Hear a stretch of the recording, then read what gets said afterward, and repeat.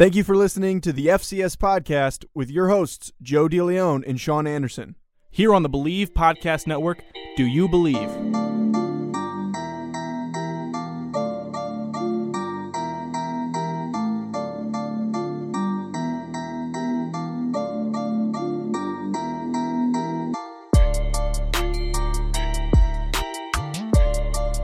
And you're listening to the FCS football podcast brought to you by the Believe Podcast Network. I am your host, Joe DeLeon, joined by my wonderful friend, the Mr. Sean Anderson, giving you in-depth, accurate, and high-quality analysis on FCS football, your best source for FCS analysis. No, there should be nowhere else where you're getting that information from. Sean and I are in our bye week, and 2 days in, and we're already enjoying it. What are you giggling at? I'm Joe DeLeon, and I'm in a really big rush right now because I'm afraid that I'm going to get kicked out of the recording studio, so I'm going to yell at Sean while he's doing all the math for the pick'em, and this is what we're going to do, and I'm going to start the show off fast, and this is what we're going to do today, FCS football, week 2 and 3 recap. I hate you. You see how fast my intro was compared to how fast your intro was? Yeah, but because you were making fun of me. Just let me do the intro for you from now on. No, you're going to do an impression of me every single time? An impression of you. It'll be a different voice every time. As long as I get to do the impression for the preview show. Never mind. Never mind. It went right over my head. Never mind. So today we're doing things very differently, as you might be wondering. It's a Tuesday and you're hearing our voices. I know it's a little too soon. You might not have been mentally prepared to hear our voices today on Tuesday. But today we're giving you a recap show of the past week 2 of FCS action, and then on Thursday you can catch our next episode, which is going to be previewing week 3 and everything that you need to know. So if you recall from last episode, Sean alluded to the fact that we are going to be trying to rename these segments, and we wanted some insight and some input from our listeners. Now, Sean, how much insight and input did we get from our listeners? We got 0 insight, 0 input, and we named a segment after a listener. You'll get that segment on the Thursday show. All right. But every one of these segment names had become the brainchilds from me and DeLeon. That's what they are. I'm going to give a lot of the credit to Sean, but we're sticking this thing up. As cliche as possible. We're just going to name them. We're not going to describe them. If you have questions about them, you're not going to ask anyways. Don't describe them. I'm going to describe it. We're just my job. We're going to play it. No. It'll be fine. I'm going to describe it. You're going to describe everyone? I'm not going to go into full detail. Don't give the full detail of why they're named that way. Okay. I don't. Yeah, no. I don't even know why some of these are named the way they're named. I'm just going to say what it is. I tell you, segment number 3 should not be named what it's named. I want it named what I have to name you never changed it. Oh, okay. Let me change it real quick. You can go ahead and change it. You start it up. All right. So first segment is now called the water cooler. The news headlines, the big ones, the ones that you need to be talking about when you're around the water cooler saying like, hey, did you hear about this? Did you see that happened? So you have those talking points when you're talking with your buddies at the water cooler at work. I'm not using that title. We're going to get to that in a second. But the first thing, though, Sean, and I'm going to use the phrase from last week, is the fact that we need to talk about some things at the water cooler. We need to talk about the fact that Wagner, and everyone was hyping up the fact that they almost beat UConn. They were so close, including the FCS football Twitter that accidentally tweeted out the fact that they won. Just jumping the gun. Which is just... Did you also see... I don't mean to cut off my point, but did you also see that they managed to tweet out that South Florida was an FCS team? They tweeted content from them, and I just need to know, what intern did you hire? And you need to do more of a screening process when you're hiring interns to run your social media. That's all I have to say about that. I tell you, I still get confused a little bit between the Western and the Eastern and the Illinois and all that, and the Midwest schools. Sometimes I get confused, and I have to make sure that they're an FCS team. I just have to make sure, because it's 126 teams, had to learn them fast. If I'm going to tweet something out, I'm going to be sure about it. So whatever Rube was tweeting that stuff out makes our division look bad. But going back to Wagner, though, we need to talk about the fact that they almost beat UConn, And then immediately the week after, they lost to a lower division team, East Stroudsburg. I don't even know what division that is because, frankly, I don't care because that just looks bad. That looks bad. How can you go out and perform the way that you did in week 1 and then flip things immediately to losing to I think they're a Division III team? I have two things. I think it's either they were really prepared because they had the extra weeks in camp to prepare for UConn. So they were overly prepared for UConn. They knew what they were going to do. They were really prepared, and they might not have had that much preparation for East Stroudsburg. And also, I'd like to allude to the idea that the team develops most between week 1 and week 2. And I guess after Wagner almost beat UConn, I just think that after Wagner almost beat UConn, they thought, oh, we're pretty good. And they didn't keep moving forward if they're going to lose to East Stroudsburg. So that goes right into our other point that we need to talk about, Sean, because if you didn't notice, they weren't the only team to win to lose to a lower division team this past weekend. There were 5. I don't think there's been that many in a long time. There were 5 teams that signed up for these games, intentionally scheduled them to get a very easy win on their schedule, and they couldn't even get a victory in these situations. We had Robert Morris, Drake, Stephen F. Austin, Wagner, and Northwestern State all losing to Division II or lower programs. That's a bad look. That's pathetic. It's a bad look because FCS programs are notoriously not underfunded, but they have a big lack of funding. So if you're going to spend some of that money on a warm-up game, you got to go out and win that game. You just have to. The perfect point is that if you're going to be doing that, you might as well just schedule an FCS game. Just be normal. Don't do that and go down a division and actually challenge yourself instead of looking underprepared against a lower-level team. Right. And these aren't even great programs. Not all. I don't know in full length about them, or Division II or Division III, but these are not big-name Division II or III programs. I know that for a fact. What's our sounder? I thought we agreed that we were going to have a sounder for this. We were just going to do an air horn, but you didn't bring the air horn. You're the air horn guy. Okay, so this is one of the things we need in post. We need a sounder right here. I'm not going to put one in. And we have another FCS over FBS upset. Southern Illinois, the Salukis, walloped, Joe DeLone's words, UMass 45-20 this past week. You can't just use the good word I gave you. They walloped them. No, they really did. What the hell is a Saluki? It's a dog. It's a dog? It's a racing dog. It's a racing dog. Yes, like a greyhound. Ooh. I know what their mascot looks like. I just didn't know that's what a Saluki was. Yep. Interesting. It's a great mascot, and it's a great look seeing Southern Illinois take down UMass. It just makes me happy. Talk about a team. We were just talking about how these FCS teams were struggling to beat lower-level opponents, but UMass is just looking below fieldable at this point. The fact that they moved up from FCS to FBS, and now they can't even beat these FCS opponents really looks bad on their part, but we're going to keep touting our horns and making noise about the fact that Southern Illinois was able to not just beat them, but completely dominate them for over a 20-point victory. So we do have a horn. Yeah, we have a horn. I'm going to find a really obnoxious one. That's fine. All right. That's fine with me. We need a sounder that we can consistently use for FCS over FBS. That's fair. Yep. So our next segment is games that save our jobs. Sean named this one, and it is the games that were the most important ones that stuck out to us and the ones that really drew our attention and should have drawn your attention as well. And particularly both of these games are for the outcomes of them and what happened on the very final few minutes that caused these games to finish. So the first one, Sean, was Holy Cross.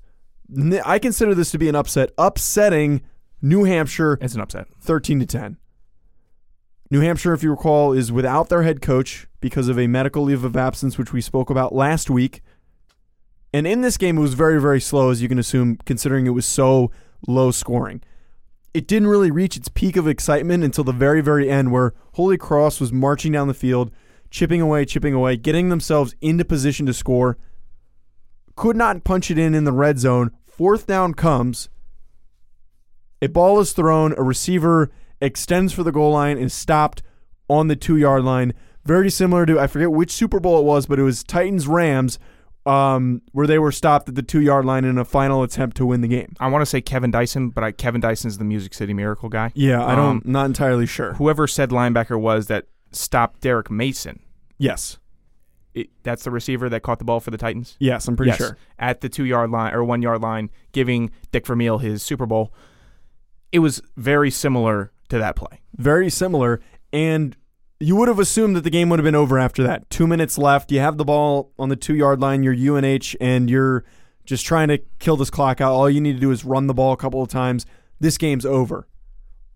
Well, on the ensuing play from the 2-yard line, they hand the ball off, and it is immediately fumbled before any ground can be gained. Ball bounces around towards the back of the end zone. Holy Cross comes screaming in, picks the thing, or just lands on top of it. And that was the final score of the game. No real strong attempt to make a 2-minute drill at that point from UNH as they made a final Hail Mary toss at midfield. So, Sean, I want to ask you this, though. Do you think the execution was just not there? Do you think there was a lack of intent to get the ball across the line of scrimmage? I don't like that first question. But Sorry. First, I would like to say I very much enjoyed the Holy Cross call of that play when the announcers just started yelling, "Jump on it! Jump on it! Touchdown!" You can tell that the color commentator probably played for Holy Cross at some point. I like that very much. That he was just like if I was in the booth and it ball's on the ground, ball. The play-by-play's over here, like, what are you doing? Like, who hired this guy? Right. Just the etiquette. I like when the etiquette of broadcasting is sometimes broken down and you just get to see the former player in the color guy. Obviously, the execution wasn't there. Fumbling on the 2-yard line in a run-the-clock-out situation is arguably one of the worst things you can possibly do in a football game. When you have it locked up, you can't fumble the ball. CC Herm Edwards. The better way I think I should have phrased that was there a better way to approach that? Because it was a shotgun snap, it was a handoff in the gun, and was pretty much immediately met as soon as he had the ball. I would try my best to minimize that kind of damage with an under the snap type play, but I guess with the shotgun you have that. If you're under center there's not much of a threat of pass. Whereas if you're in the shotgun and you're still doing the zone read bit, you can somewhat disguise the cover of run. Obviously, the situation is run first, but you're trying to get less defenders in the box for this very hard running situation. You might hate me for this take, but I think Don't say it. What could have been the right thing to do, because you have no room to move, is running towards the back corner of the end zone, taking off some time off the clock, and then going out of the back of it and taking a safety. Because then at least you're not in a situation where you can give up an immediate touchdown. Like, do you see where I'm coming from with that? It's not. It's almost kind of taking it and trying to be as conservative as possible and hoping your defense can make the stop. But their defense was great all game. I'm trying. How much was Holy Cross down before that? Were they down 6? It would have been 10-6. And they scored a touchdown on the play, making it 13-10. So it would have been safety 10-8. 10-8. So your defense but you're still giving them so good. But you have to give the ball back to them if you take a safety, though. I understand that. And but I think there's still enough. How much time was on the clock then? I think 1:45 at that point in the game. Way too much time to be giving up a safety and giving them a chance to drive down. But they held them to no touchdowns and 2 field goals. Still. Okay. You see teams find a way to march down for field goals at the end of the game. They just find a way. I just think obviously hindsight is 20/20, but if you were going to end up fumbling like that, you were better off taking a safety. If you couldn't get that exchange cleanly, you might have been better off doing that. So the other game that saves her job, and it also came down to the wire, was UC Davis beating San Diego 38-35.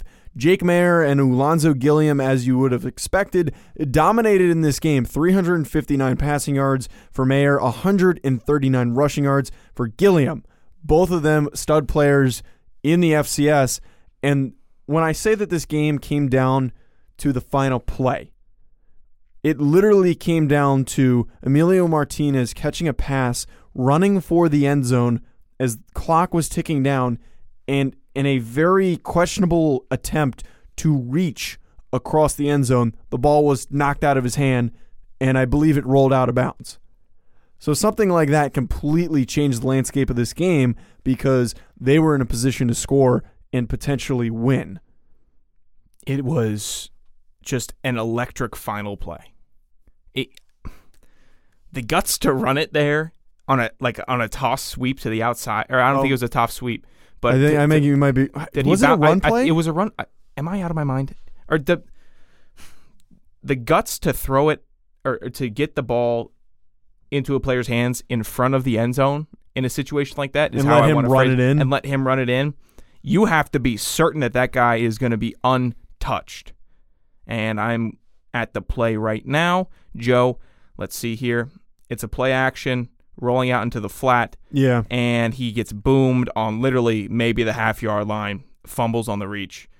One more time here, catches, and turns it up. I mean, the defender was on him instantly. It's almost like Martinez didn't expect them to be there. I think he might have actually been extending it just because he was worried somebody was going to catch him. Maybe if he had tucked it in his right hand, kept going to the pylon, he would have scored. I feel like he was close enough that if he had just protected that thing and actually tucked the ball like a ball carrier would normally instead of trying to get overly aggressive with it, and almost in the sense that he was too excited to try and score in that situation, that he was like, I need to get over. I need to I need to get this ball across the line of scrimmage. Right. He did get boomed though. Yeah, he did get hit. He got boomed early. If he kept the ball down, maybe he could have pushed his way through, but while he was getting hit, he tried to bring the ball up and reach over, and that just was not the right decision, and that ended up costing them. It's a tough loss to see. It's a tough loss to see. Especially to a rival in the state of California. So now we have, I don't know why the hell it is named this, but the Division I AA Double Down. I'm not doing it. Okay. I'm not doing it because it doesn't make any sense. Okay. It doesn't make any sense. It does make sense because the we always do shocking score of Week 2.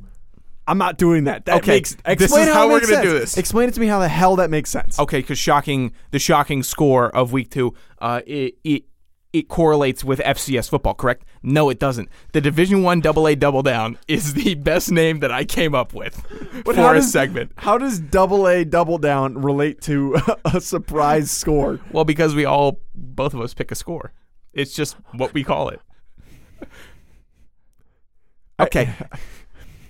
I have no words. The way you're doing it is like you're doing a segment on pens, but you call them writing utensils, and that's the name of the segment.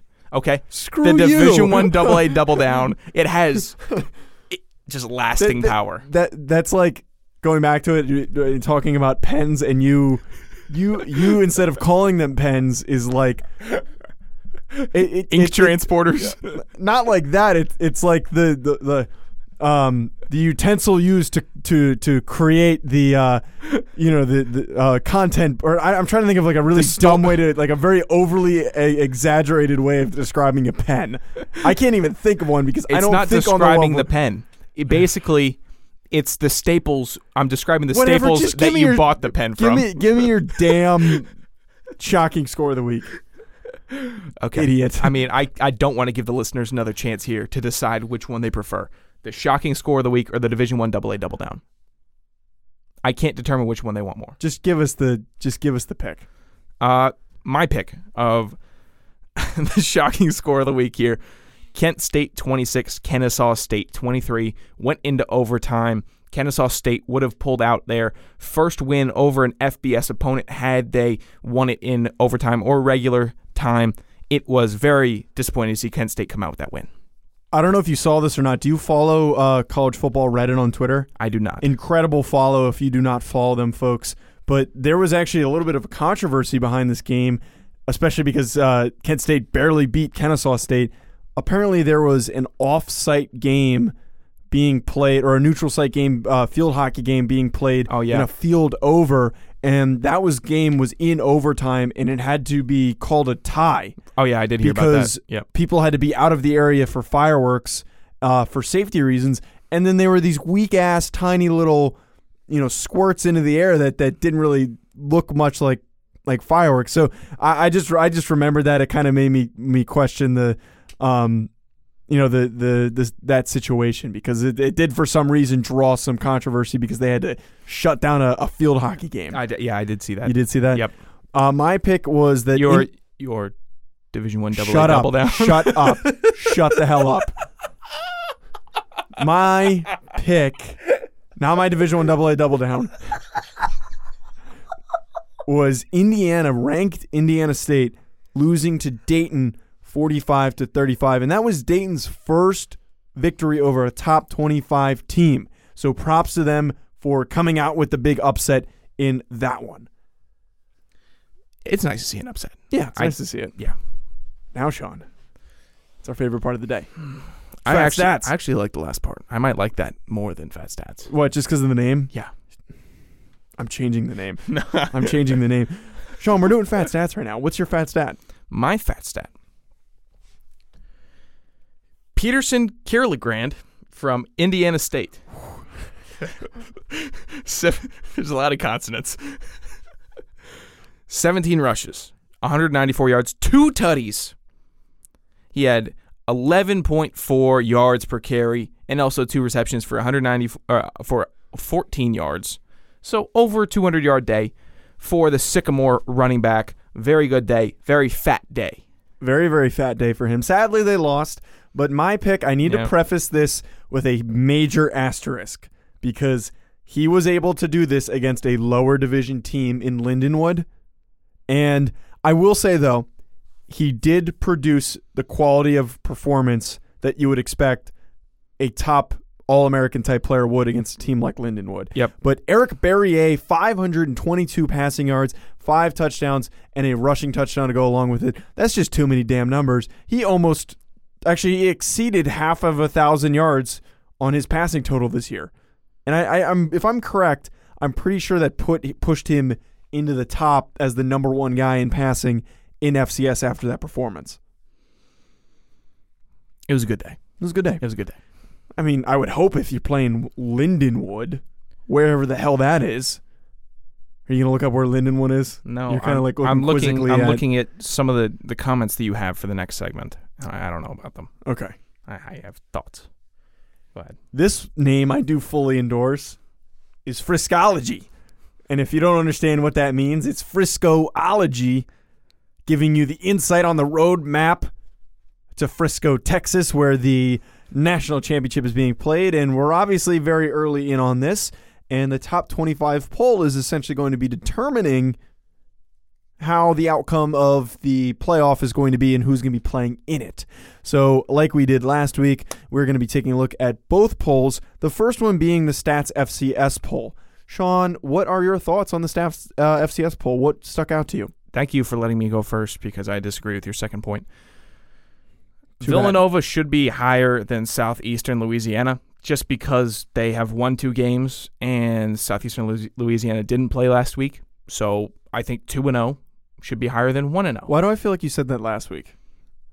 I'm not knocking you for that, but like I just think that they keep on. I like that they're still in the top 25, but I mean they won again in a dominant fashion. So Sean's a big Villanova guy.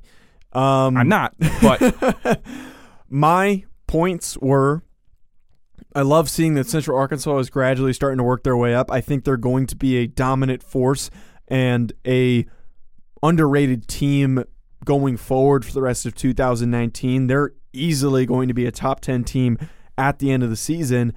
Don't be surprised if they're in the playoff, folks, because Central Arkansas is a very, very good football team. And the other one that Sean apparently disagrees with is, I was saying that are we really going to reward Elon, who was not ranked last week, for beating the Citadel Yes. and pushing them at the very end of the top 25. Yes. Why?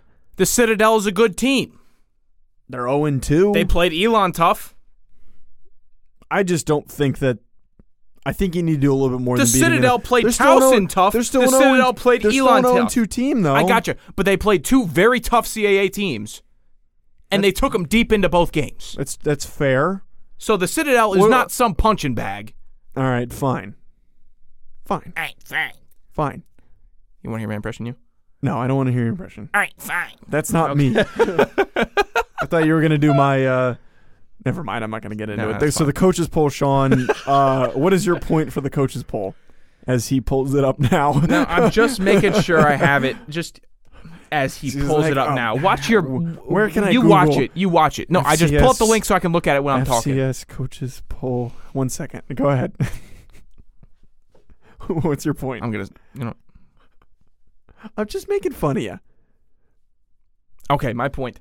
I like to see Kennesaw State in the top 10. I think they should be rewarded for fighting hard against a FBS opponent.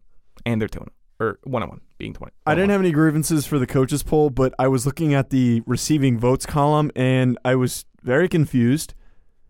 Delaware State received 3 votes, which doesn't really make any sense to me. I understand they gave Delaware a tough time, but they ended up losing 31-13 in week 1 and then in play last week. So how does that really qualify you to be even considered in the top 25 conversation? Like, Yeah. we're not receiving votes. And Okay, you're getting personal about it. I'm not That's getting wrong. personal. No, I'm just saying, we played Delaware closer than they did. Here, just Rhode Island played Delaware closer than they did into double overtime, and Rhode Island's not receiving any votes. Okay, here's a better thing. I don't think Delaware State and the Citadel should be receiving the same amount of votes. I think the Citadel should be receiving more. Okay, that's at least fair. Okay, is that fair? That's fair. That's better than your point. Yeah. No, Questionable. it is. No, you're not going to make it personal about what we did this past weekend. All right, that's going to be it, though, folks, for our recap show from week 2. Stay tuned, though, because on Thursday you get to hear the preview show for week 3, and we're going to be breaking down what is coming up, what is to come, and it'll be a nice little spin on things, a different direction of doing our FCS talk. Sean, any final points before I do our housekeeping? Nah, just get to the housekeeping. Make sure you follow us on Twitter and interact with us at Joe DeLeon, at Sean Anderson 65. His name is spelled Sean if you don't know how to spell Sean and you're not a normal person. Also, make sure you're following Believe Podcasts on Twitter at Believe Podcasts, BLEAV. Make sure you also like and subscribe us wherever you're listening to us. Whether it's Apple Podcasts, Google Play, Spotify, Stitcher, the podcast app. I believe we're on the podcast app. I might have just randomly thrown that one in there. But basically anywhere else you can find a podcast, we are there. Also iHeartRadio, we are there as well. If you can't find us on there for some reason, you can also find us at Believe.com, spelled BLEAV.com. That is going to be it for us, folks, and have a wonderful rest of your day.